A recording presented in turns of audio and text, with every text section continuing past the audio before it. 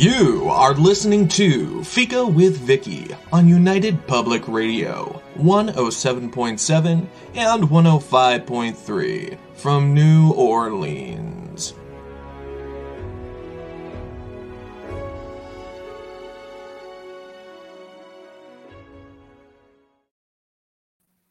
Hello, everyone, and welcome to Fika. At the start of Fika's first year, I asked for witches and fairies, and witches and fairies came, and I'm so grateful to them, and I feel like our time together has just begun. But this year, as I looked at book suggestions, I started thinking druids, werewolves, and we never really got into storytelling like I wanted to. And then there was Robin. Robin is the founding member of the Druid group Clan Ogma, a storyteller and lecturer, has been seen on documentaries, has been heard often on BBC Suffolk radio, written for pagan magazines, and even has some crime fiction out there. He has also won the title Chief Bard of the Fens. And he has written The Magic of Wolves. Filled to the brim with wolf lore and facts, I loved it. Not only did I come away with some new information, thoughts, and ideas, but I also laughed because Robin adds these little side remarks, rants, and pop references that left me anticipating more. Definitely someone I wanted to invite to Fika. So thanks for the laughter, the lore, and your obvious love of our canine companions. It's contagious, Robin. And welcome to Fika. Thank you very much. So, as we always do, I'm going to ask you to tell the audience a little bit about the Magic of Wolves so that they have an idea of what we're talking about. Certainly. It's just out a couple of days ago on the shelves. The remit by my publisher was that he wanted to create a series of books with the working title of The Magic of, and then cats, snakes, horses, etc., etc., etc. Each author would take a different animal and present the folklore, the mythology, the magical traditions associated. And as a lifelong lupophile, which is not some weird sexual practice, if anyone's wondering, it's a wolf obsessive lupophilia, love of wolves. It seemed perfectly natural for me to offer to write specifically on wolves. There was a word limit of 60,000 words, which for any budding students out there might sound nightmarishly long. But when you've got so much information out there to cover, you end up realizing you've got to leave quite sizable chunks out because you simply can't squeeze everything in 60,000 words. So as a European, it seemed natural to start with Europe and looking at various European cultures. So there are chapters on Nordic wolf lore, on the various Celtic regions, on the Slavic and Baltic regions, Greece, Rome, etc. I had intended to keep it to Europe, but madness got the better of me, and I started to stray outside. So I ended up finding myself in Egypt, in India, in China, in Japan. I gave great thought to the issue of North America, but I was so close to 60,000 words already that I thought whatever I can say will be such a small chapter, it will be almost embarrassing, and that it needs an entire book just on North American wolf lore, let alone any of the other stuff I'd already covered. So there is nothing directly, a few passing references, but nothing directly about the North American understanding of wolves. I'm leaving that possibly to a sequel or to some other author who gets there first and writes it before I write it. Well, I think you did a good job of sorting through and finding the most relevant things to what you wanted to say. And yeah, I thought it was great. It was not like overly scholarly, which I do not condemn scholarly books, but if you're just a regular person out there wanting to find information, it is, as always with these books, fantastic for a start and even into medium ground, I think. And then there's all those references for you to find at the back of the book. So we know that you have done your work, Robin, and are just guessing. It's, yes, coming from an academic background, it is very tempting to drown everything in a mountain of references, which, as you say, can be very alienating for a lot of readers. But I like to include enough information about where understandings and lore have come from, so that, unlike some books where you never can quite tell the difference between what the author has dreamt up in the bath last week and what is a more traditional source of information, readers will know that I'm not just making stuff up, I have sourced it. Well, and if they want to delve more in, then, as you say, the sources are there, so they can then follow that up themselves if they want to go deeper. That's the thing when you're dealing with lore, right? It's just because some people will say, well, it's just stories, so it doesn't matter what you do with them. They will grow and change. But when you're writing about them, you want the historic story. You want what it was. So yeah, you need to find the author that works for what you want, I think, in different ways.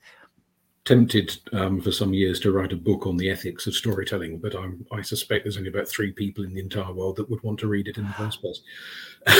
No, but I think that would be wonderful. Make it 4. I think it would, especially in the modern I'm going to say climate. There is so much that has changed over the years that it just leaves people. I find that the most sensitive people and the writers in that get sometimes confused. So it could not only carry over in storytelling, it could carry over into writing as well. Oh, absolutely. And there's sort of overlaps into things like sociological and psychological research and all sorts of related issues. But an example of the kind of ethical ambiguity, there's this wonderful little story from Scotland of a creature called the Wolver, which is said to live in the Outer Hebrides in the sort of very, very, very far north of Scotland, and is kind of human-shaped but with a wolf head. And the account says it loves to fish. And sometimes when it catches more fish than it can eat, it goes and leaves surplus fish on the windowsills of hard-pressed crofters who are struggling to make ends meet. So it's a very charitable and kind of social worker type of werewolf, which as a story is wonderfully whimsical and enchanting. But the research suggests that a Victorian journalist, a lady named Jessie Saxby, had completely misinterpreted a local place name and thought a certain word meant wolf, when in fact it doesn't. It means sort of fairy, elf. And then she elaborated on why this place name might have come into existence and effectively created the story of the Wolver out of thin air. And whilst it's a wonderful story, it's the kind of story that gets repeated and repeated and repeated.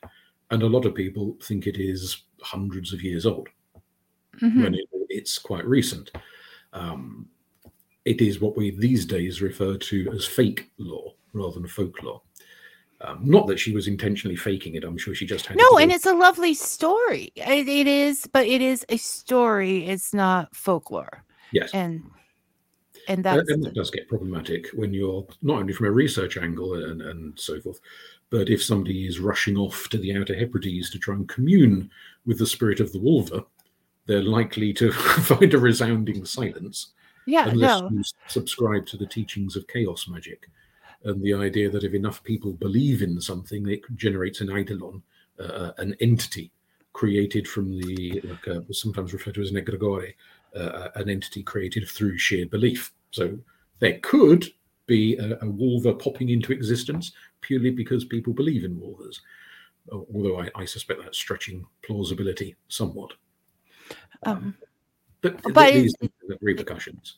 But it is something to think about. You know, the ultimate case could be that this should happen.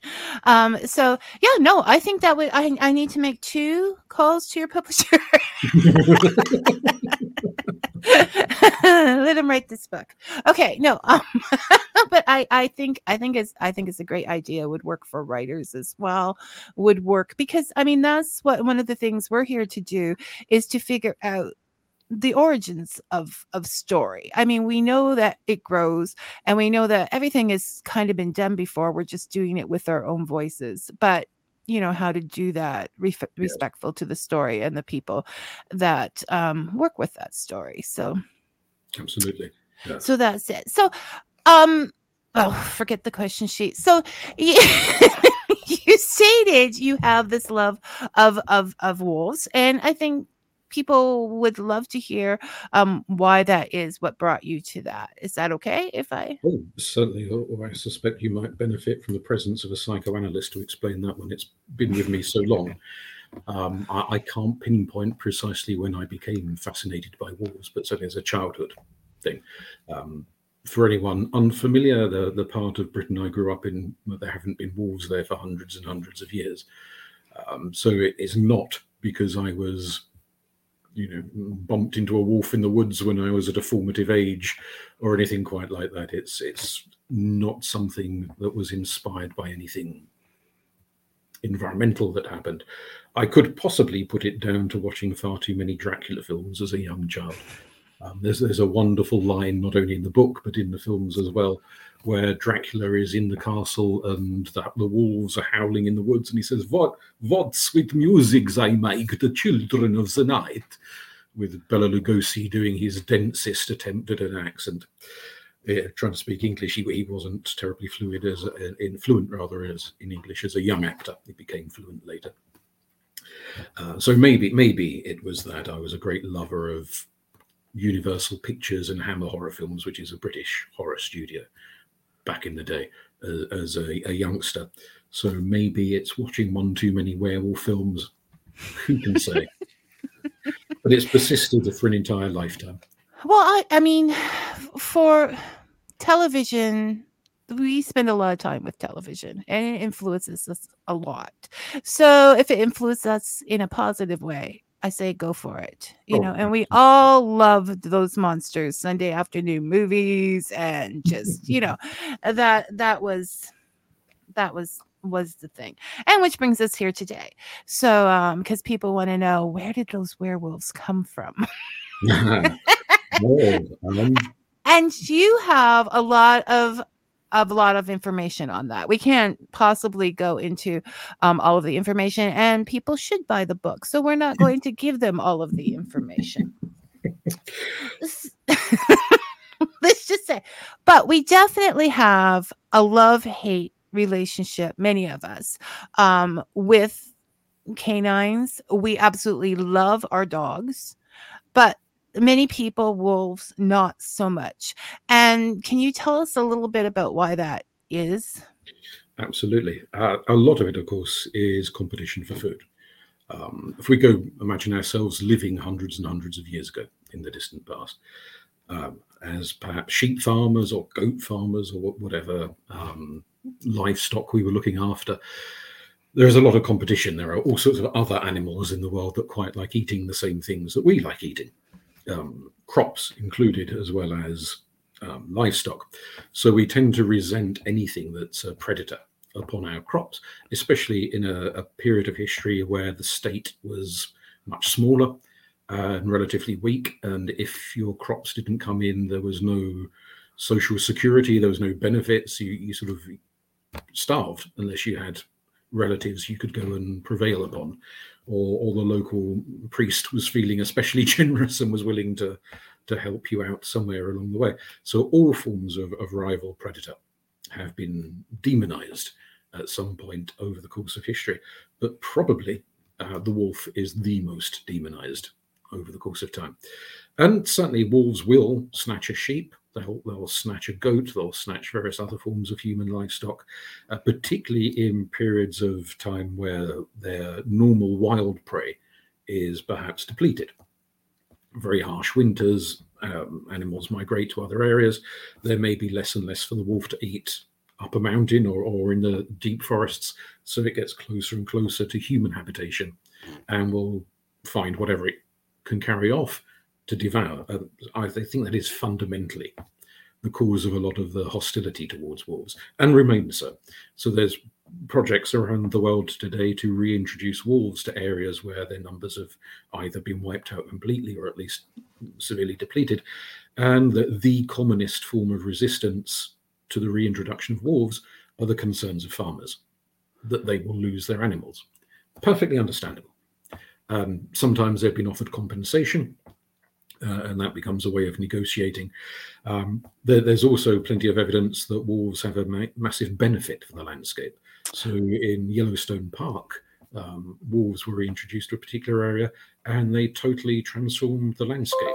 Some of it by predating upon deer who had been deforesting the area by eating all the young saplings. They had impacts on the flowing of rivers and the directions rivers went in. Beneficial impacts, things that the people who were reintroducing the wolves had not predicted would happen. So there are lots of reasons for bringing wolves into areas, but clearly people worrying that they are going to lose their source of income is a major one. You also have people worry that their children will be snatched up by a wolf and devoured, which is not well evidenced, I have to say. Very little evidence from Europe of any reliable and documented attacks by wolves on human beings. I know that we've gone to lectures at Algonquin Park, which is sort of known that we would go on holidays, and they said the same thing, that there was very few, he could think of one or two. At which point my child argued, no, this isn't Little Red Riding Hood, okay? Because he was very much into wolves and coyotes and things at the time. But it is, we seem to think, bunnies, deer, lovely, wolves, big bad. And the deer do mess with the landscape. Like, they destroy everything. And that's the balance of nature, right? You need to have the wolves to balance that out. Absolutely. In Japan, which I didn't know at all until I did the research for the book, there was a native Japanese wolf which was driven to extinction, having been revered within Shintoism, the traditional religion of Japan, arguably as a result of westernization and incoming changing values and standards, some of it to do with Catholic missionaries, some of it to do with the influence of America in Japan. Moves were made to eradicate the wolf and succeeded relatively recently in the grand scale of human history. A knock-on consequence of getting rid of wolves was an impact on farmers. So not going from worrying about their livestock, agrarian farmers with crops found that way more pigs, way more deer were coming in and eating all of their crop because they were no longer being kept in check. Right. Wolf population. So what's gained by one type of farmer is lost by another type of farmer, from animal husbandry to crop husbandry. Destruction. Yeah, no. It's funny because the predators, we think of predators, the hunters, but we don't think of, in that same case, the deer would eat up. I mean, that they didn't see that happening. So, the wolves were herding the deer away. They're clever. The balance of nature.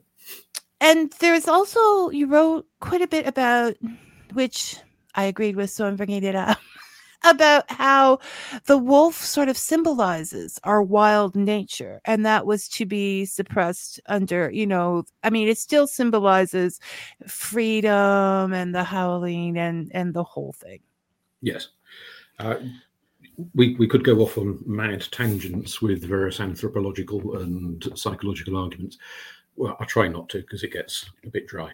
But there is the notion found within fairy tales, within Christianity, within Islam, various other traditions, that the wolf is seen as this wild beast.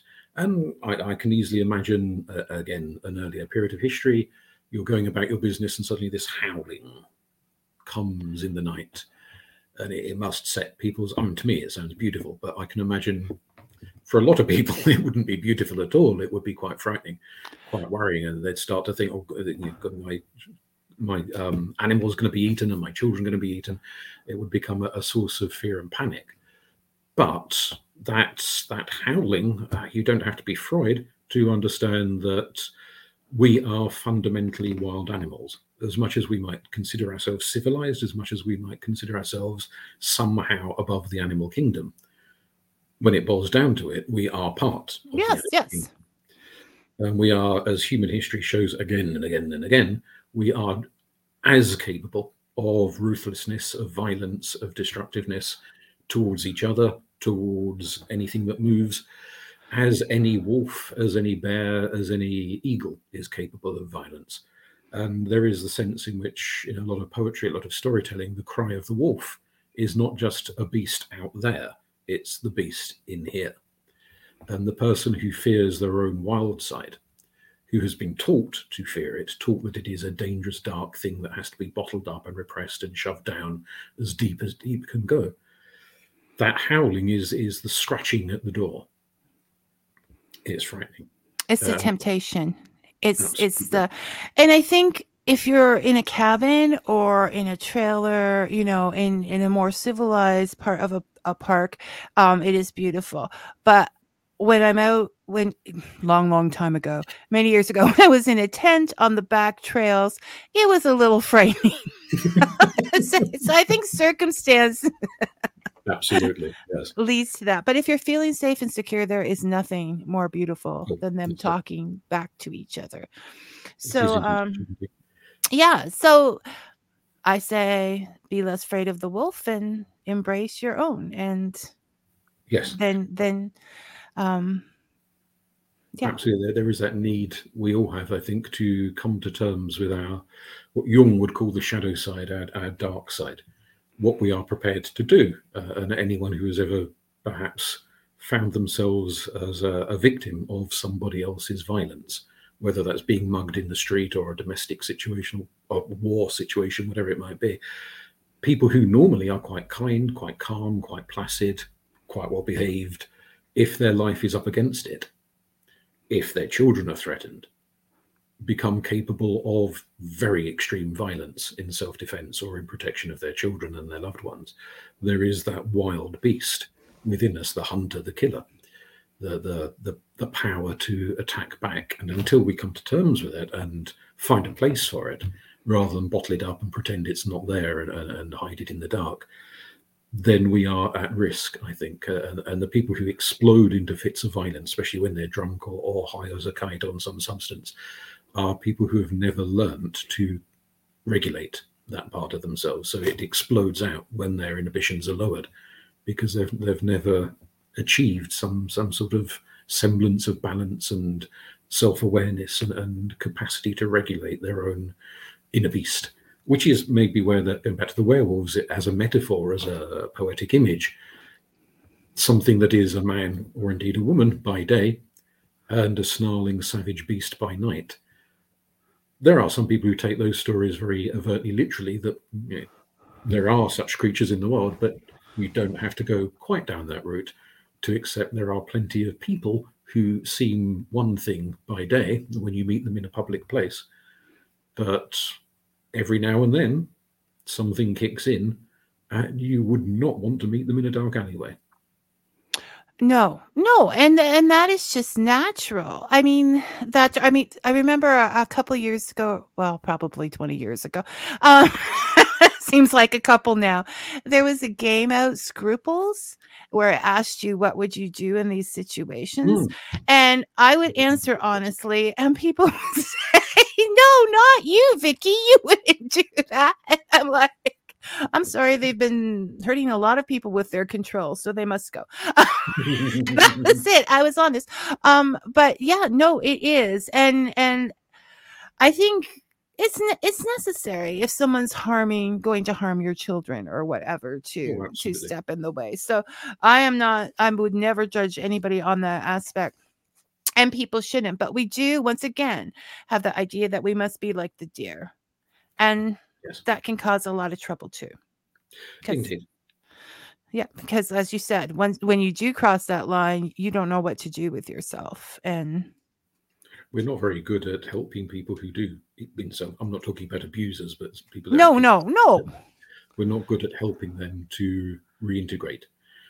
It's a problem the armed forces all around the world, I think, have extensively, of people who have gone off as soldiers or sailors or what have you, and killed in war and dropped bombs and seen terrible things happen, and then they leave the forces and they go back to civilian life. there's very little effective support for them to reintegrate. No, especially in the modern world, because there's no waiting to cross the boat or whatever to get back home or walk to whatever village that you're working with, living in. They can be back to their family and having supper like that afternoon. Yes. And that, like, somebody's got to. Well, you talk about that in the book as another idea of what people might think were werewolves, was the idea of people, because whenever I hear names like from around where you live, I think of The Last Kingdom or any of those shows, and you watch that and you're like, oh my gosh, like people are losing children, they're losing loved ones, like those battles with those big axes are completely brutal. And I look at these historical things and think, how did they survive emotionally? Like they had to completely cut off. But you talk about people who like just run. Apparently Merlin was supposed to have done that, just run from that battle and live in the woods. Yes, there's several myths. You've mentioned this. One of the stories about Merlin from Welsh sources after the Battle of Ardarith, which was in the late 500s. He sees many of his friends, his liege lord and all sorts of other people slaughtered. He's not a warrior himself, but he is involved in the battle. And he sees so much carnage that he goes mad at the end of the battle and runs off to the woods. These days, we'd obviously talk about post-traumatic stress disorder, but back then they just thought of people going mad in a rather generic way. And he lives for quite some years in the woods as a wild man, as a hermit, and his only companions are the animals. So he's got a pig and a wolf and a deer and so on. Eventually he is brought back to human civilization by relatives who go out to try and lure him back in, which is a whole story in and of itself. There's an Irish tale of Mish, who is the princess, a princess daughter of the king of the world. There's a massive battle with a ridiculous number of deaths by the end of the battle, including the death of her father. And she sees her father's corpse, the head severed, and the sight of it, and the blood, and the guts, and the flies, and the crows, carrion crows picking at the corpses, and the rest of it is so overwhelming. She goes insane, and she runs up the mountain, and no one can find her. Somehow she lives for 300 years. The story just kind of glosses over the sort of practicalities of that. She just does. And she becomes a werewolf in the mountain. She gets hairy and claws and fangs and lives off whatever animals she can catch and rip apart with her teeth, until eventually 300 years later a bard, a musician, comes along and seduces her with music, and then seduces her in the more usual manner. And that helps her to reintegrate and find herself again. She ceases to be a werewolf and becomes a woman again, and they go back down the mountain and rejoin society as it is 300 years later. There's a number of other stories about figures who are driven to the edge by warfare. They don't always become werewolves, but they suffer because of what they're seeing, which it would have been a very, very common experience. If today, the current age, and obviously there's wars going on all around the world, we think of today as a very violent age, go back into the past. Look at those. I refuse to watch any documentary that involves axes and children on the historic. If it has, I see axes and children, and I'm out of there. But that's just how I do. But the idea that that is what people would do is quite possible, because I just want out of here. And then having lived in the wilderness for many, many years, not 600 or 300 or whatever it is, to live in the wilderness for that long, you would end up wearing furs. You would end up possibly, you're not talking to anyone, speaking a little gibberish. And so people might believe that that is a werewolf. Oh yes, unkempt appearance, getting quite untrimmed fingernails and all the rest of it. They might well look quite mad, quite primal by the end of it. So certainly possible that they could have been viewed in that way. It's interesting. I'm reminded of project by the American Army within the last couple of years, where some therapists have been using Greek mythology and Greek storytelling to help soldiers cope with what they've seen after the battle. Obviously, we're not talking about it with the bombs flying overhead, but once the battles are won and the soldiers are back to base, what is there to help them? And so some people within the American forces have been using Greek myth and telling stories and getting the soldiers to discuss the symbolism of the stories and what they mean and relate it to their own life. So that idea of storytelling as a therapeutic process, particularly mythic storytelling, which kind of captures something very primal, but also has the benefit of distance, in that you can begin the conversation by talking about them. Well, and then bring it back to you, yes. which is the great thing, because even in regular day-to-day life, you're not gossiping about the neighbors. You're not saying that guy did that. You're able to have an open discussion with no sides, no boundaries for feelings. You're talking about them. And Indeed. yeah, no, it's absolutely important to. I'm glad to hear that. That's a good. I like that, Robin. I like that somebody's using it in that way. And look, now, of all the stories in the book, people look at things. There's always, I like to say the moral of the story, but the thought behind the story. Yes. As you were researching this, was there one story that reached out to you and said, Robin, this is it. This is your story. Not trying to get, not in a psychoanalyst kind of way, but something you just, that tickled you, Robin. There is a snippet of a story that appeals to me a great deal from it, and it's repeated in various different forms from Slavic and some Baltic sources. So it kind of crops up in different versions in Latvia and Lithuania and Poland and related countries in the area. One version of the story, it's referred to as the Lejevik, which translates as the wolf herder. So obviously we're used to shepherds herding sheep, and Celtic sources frequently refer to swine herders who would look after the pigs and take them around the forest and look after them. So here we have the wolf herder, who is a very strange man. And it always seems to be a man. That I couldn't find any mention of female wolf herders who would live with the wolves. Now, obviously, the significant difference between that and a shepherd or a swineherd is that those are domesticated livestock. And so there is a benefit to the village of somebody looking after the sheep, looking after the pigs, the cows, etc. There's no obvious benefit to the village of looking after the wolves. They're not eating the wolves, they're not milking the wolves, they're not, kind of gaining any agricultural benefit from the wolves. But it is the job of the wolf herder to do that.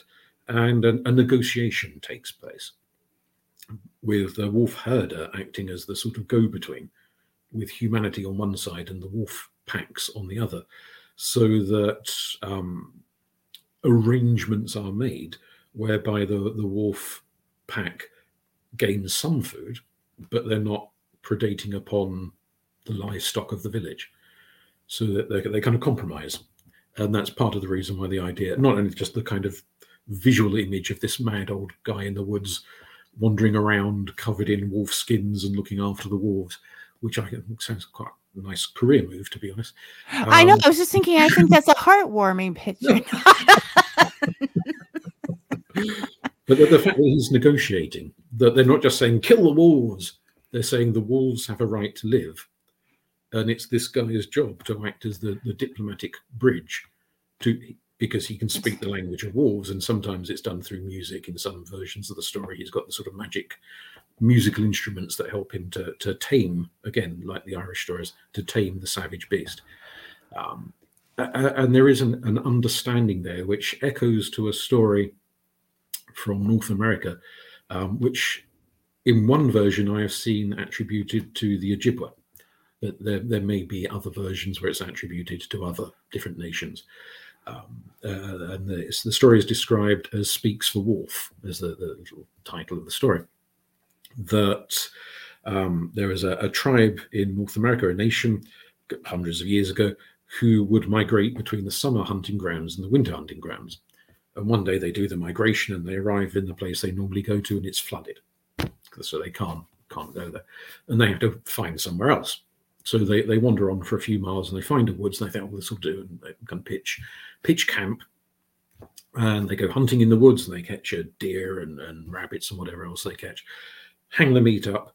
And every night something comes into the camp and steals the meat.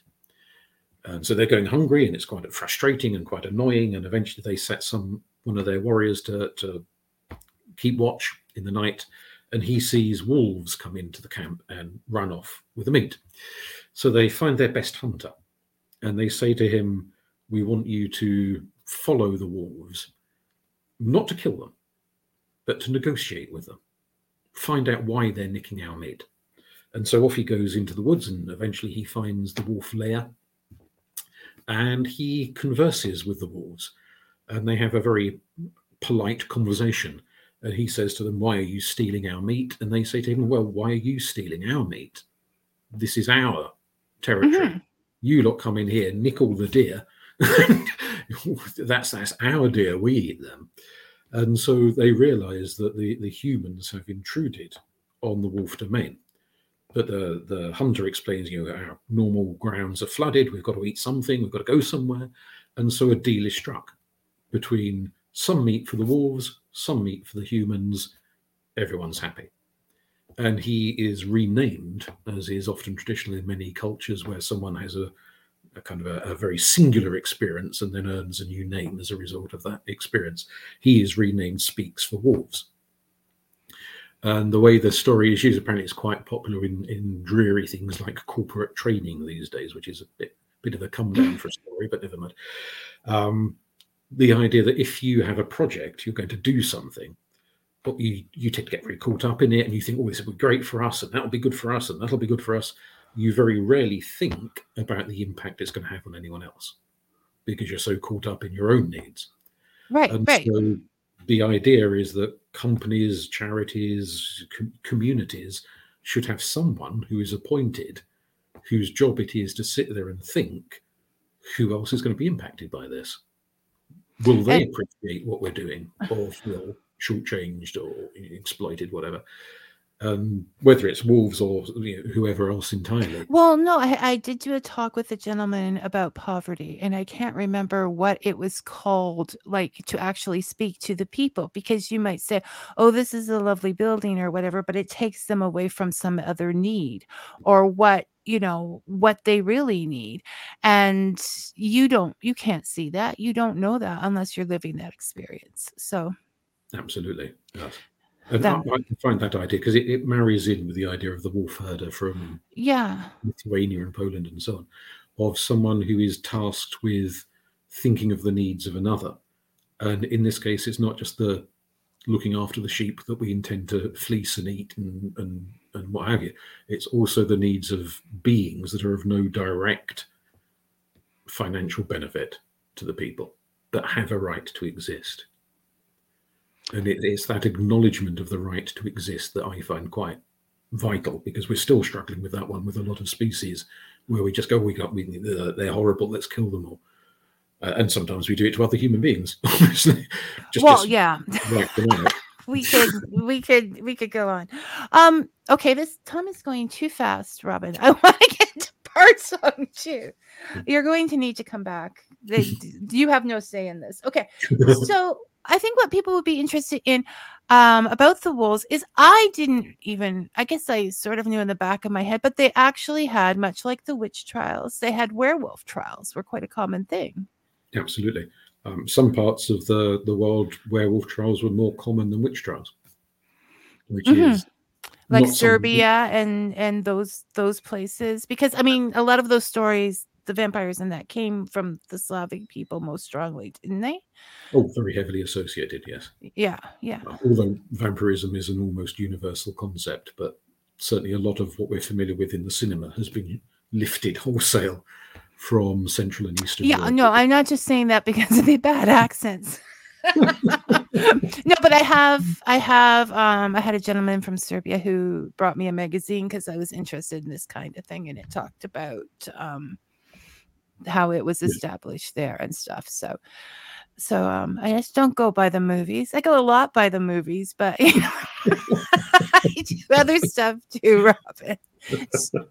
So would people accuse people much as the same in the witch trials if they wanted to get their land and things like that? Oh yes, there's ongoing debates about the better recorded trials. Obviously, some trials we know they happened, but we don't really know the details.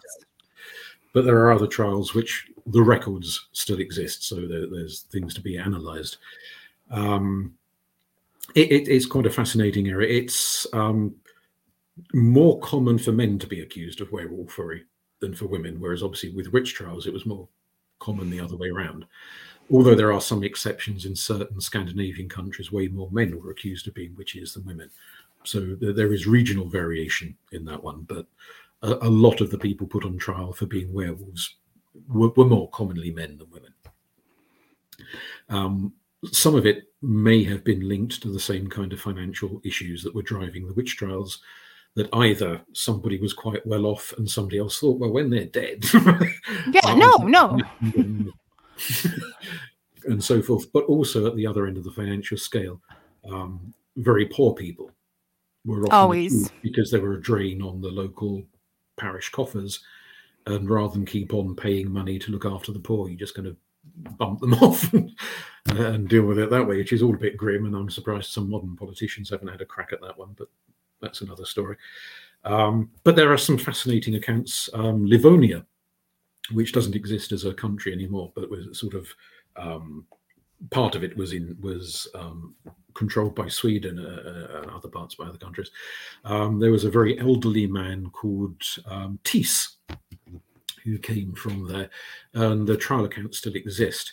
He was hauled into court for other reasons, and he just blurted out this story about being a werewolf, which possibly a lot of the locals may have been familiar with, but was not familiar to the judges of the trial. Right. It was a common story in the area, but not knowing out of it. Absolutely. So he and it's quite interesting. I mean, possibly he was 80 odd, so possibly he might have been a little eccentric, if not maybe borderline dementia, Alzheimer's, something like that, which could have led to sort of ill-considered outbursts. When you're on trial, you don't normally be so forthcoming with information. Absolutely. But what he describes is quite fascinating, because it's not simply the bog standard story that occurs in so many other werewolf trials, where somebody says, oh, I met the devil, they turned me into a werewolf and I've killed 36 people and it was lovely, which tends to be the recurrent theme of most werewolf trials, is someone who is quite possibly a serial killer, who's just bumped off people left, right and centre. In this case, with old Tis, he says that he is a member of a cult of benevolent werewolves, and they fight against these evil witches. And the evil witches try to cause mayhem to the crops and the cattle and all sorts of other things. And the werewolves, who he describes as being the hounds of God, descend into hell to battle the witches.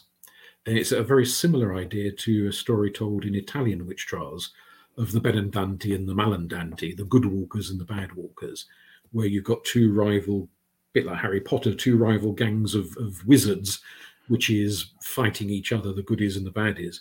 And the goodies are trying to protect the community from the ill-intended magic of the bad guys.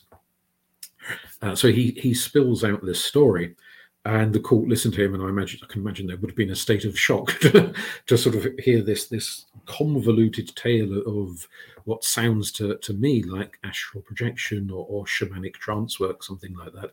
Was he in an altered state of consciousness as his spirit was descending into the bowels of the underworld to have all of these amazing visionary experiences? I mean, I suppose it's possible he was just delusional, making it up as he went along, but it's a very, very vivid account to just dismiss as some old man who was a bit cracked. All those wonderful words. And then you just ended with that, Rob.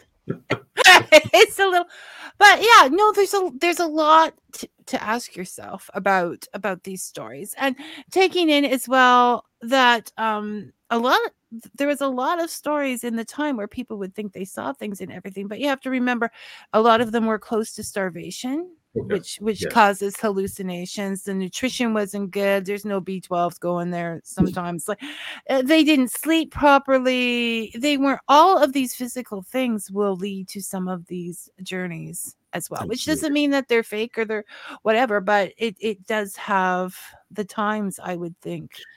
Absolutely. I mean, between what they saw daily and lack of nutrition, I'm surprised we survived as a species at all. just taking us, keeping it. Now, okay, we have a dilemma, Robin, because we have.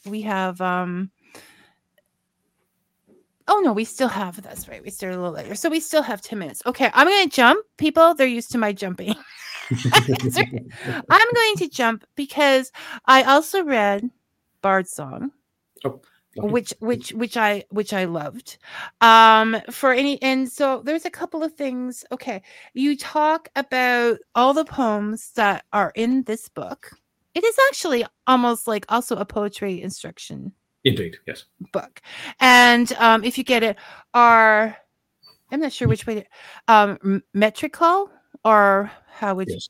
That's yes. Okay, so they're all metrical and they go by a formation.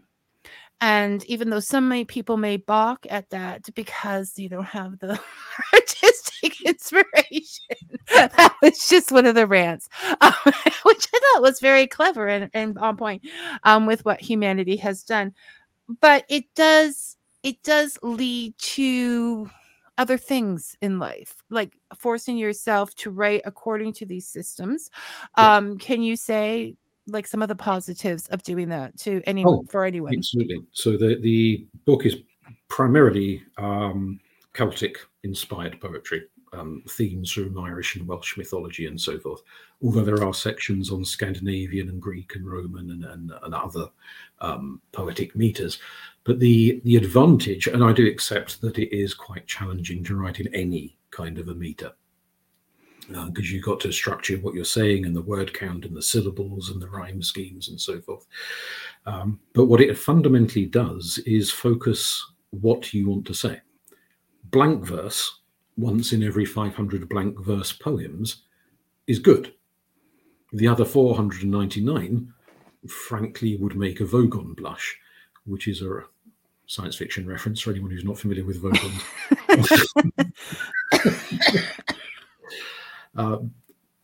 Blank verse, just in case anyone's unfamiliar with the term, is just when you write without meter. It's just you kind of say what you want to say. The danger there is that people say too much. They just blur. It's sort of verbal diarrhea on the page. Well, which can happen in novel writing as well. To be concise is important. So yes. So the need for meter helps you come up with an image and you think, it's 2 syllables too many for the line. How can I say this in a slightly different way? And you have to think and you rethink and you jiggle the words around, and you're focusing your mind a great deal. So it doesn't absolutely guarantee it's going to be good, of course, but a lot more mental effort goes into it. And I'd argue that this is akin to magic, because in magic you are focusing your mental energies to achieve. And the outcome for the poem may be to put an image in the mind of the reader. Well, and I always envision that as the tip of a wand, because you're taking all of this energy for this poem and putting it in one little spot absolutely at the end. So I know, I mean, and you also said, it leads to an easier time with meditation and with all of these things, because you're thinking in that focused kind of way.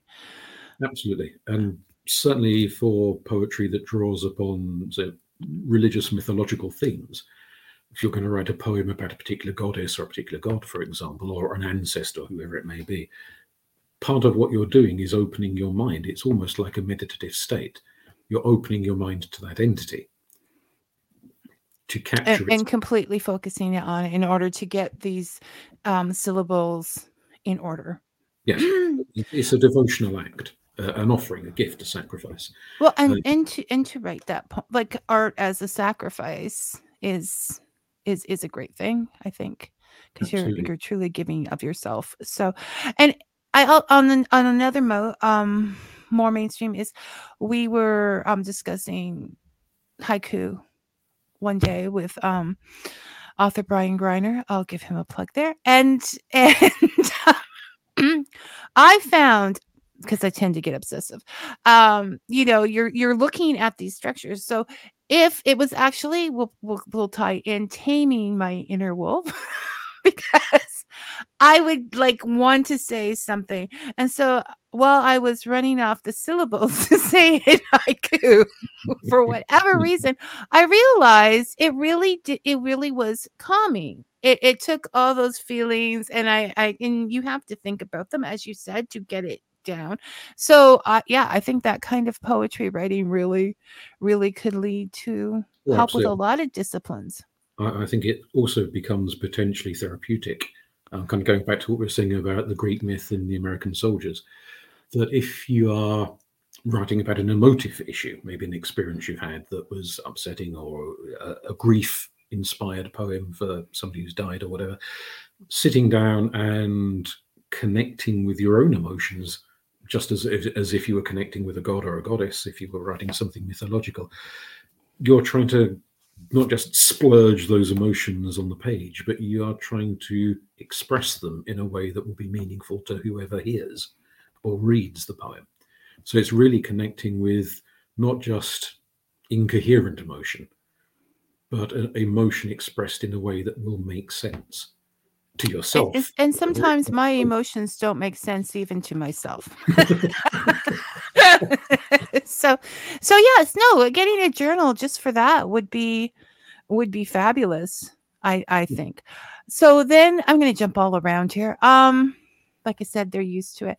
So we talk about bard song, and you are a chief bard. What does that job involve, Robin? Well, nothing anymore, because I was chief bard of the Fens in 2008. So it was okay. I said it updated by.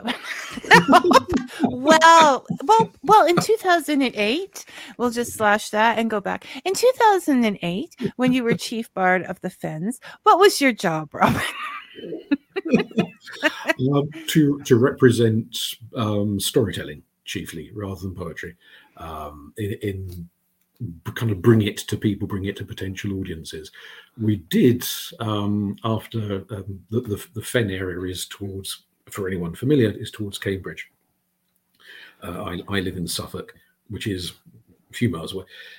So we created a bardic throne, a bardic chair for Suffolk, and that ran for 10, 12 years before we were starting to struggle after a while to find anyone willing to contend.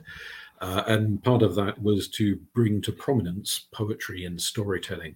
So you have the contest, and audiences turn up to listen to them, and each performer does their bit, just as I did when I was in competition for the 2008 throne.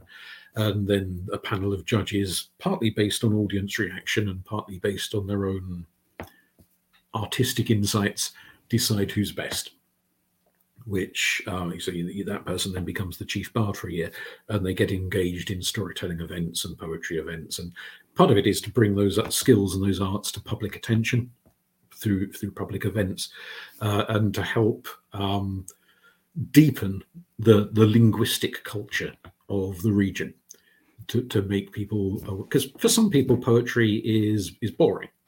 Yeah, no. Poetry is boring, just like some books are boring. And if you're going out for a Saturday afternoon and you've been working hard all week, you might want something a little more jovial. Indeed.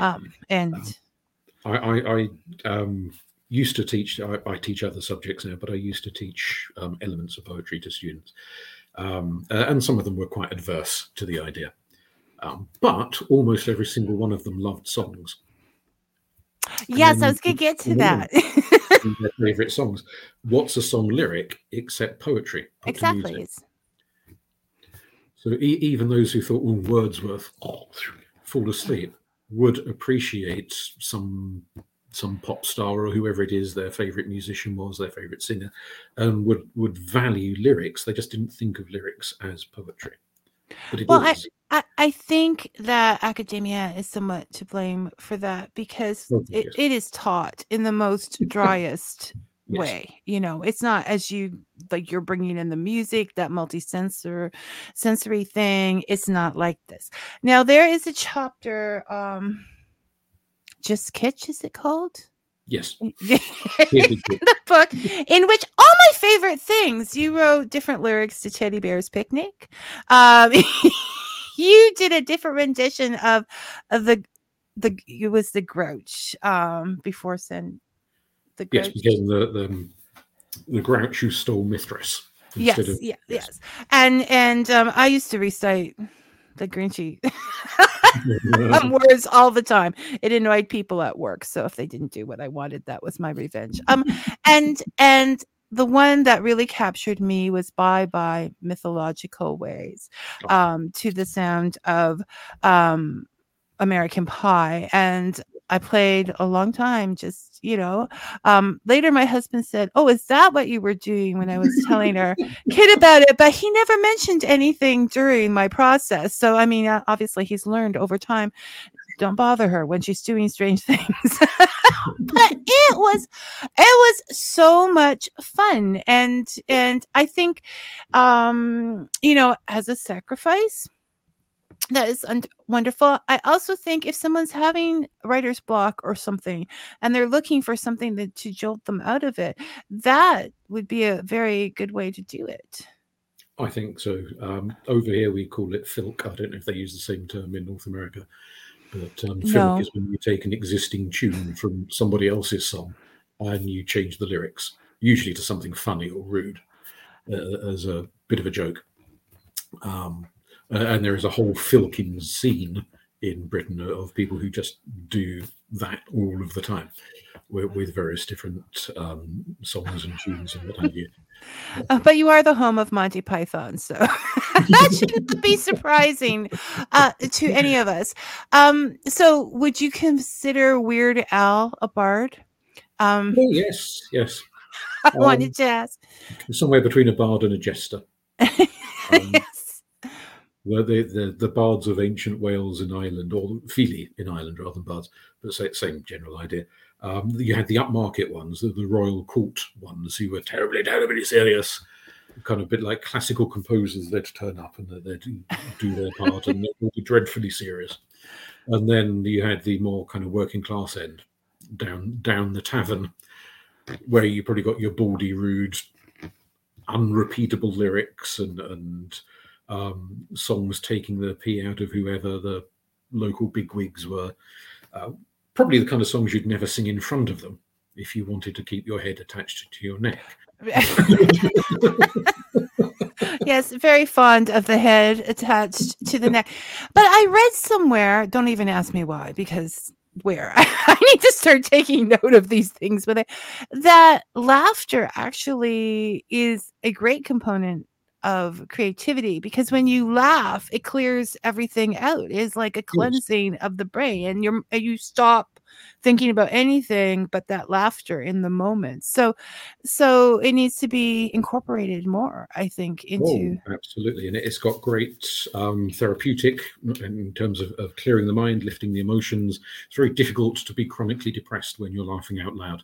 And there's myths around that one.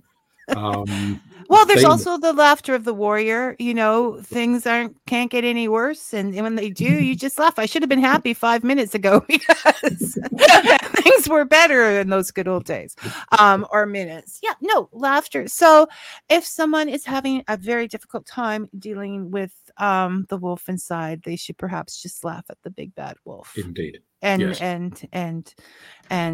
go on, Robin. This is not good. Where can we find more of Robin Herne's work? What's out there? Where should we look? I have a blog called Round the Herne, which is a play on an old 1950s radio show, which is a combination of storytelling, psychology, sociology, philosophy, various other interrelated topics, and storytelling and so forth. I also have a YouTube channel, but the details for that are on the blog. So if people would like to listen to me wittering away, then they can find through that source.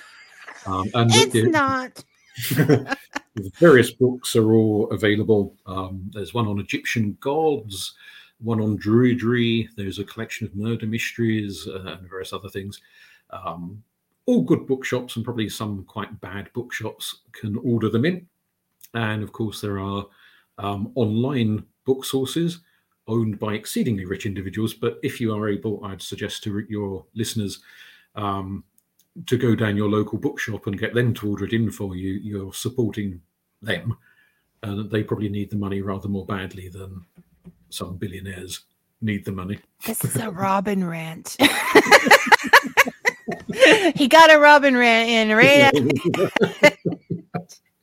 Definitely. Robin, if you ever want to come back and say hi and talk more about bard songs and druids and your mystery fiction, the door's always open. So it's just not. It's been a lovely time. Thank you so much for joining us. Okay, you take care. Thank you. Bye. Thanks. Okay, fun times for sure. For the rest of you, I will see you all next week. Until then, may your coffee be hot and your story sweet. Thanks for listening, everyone.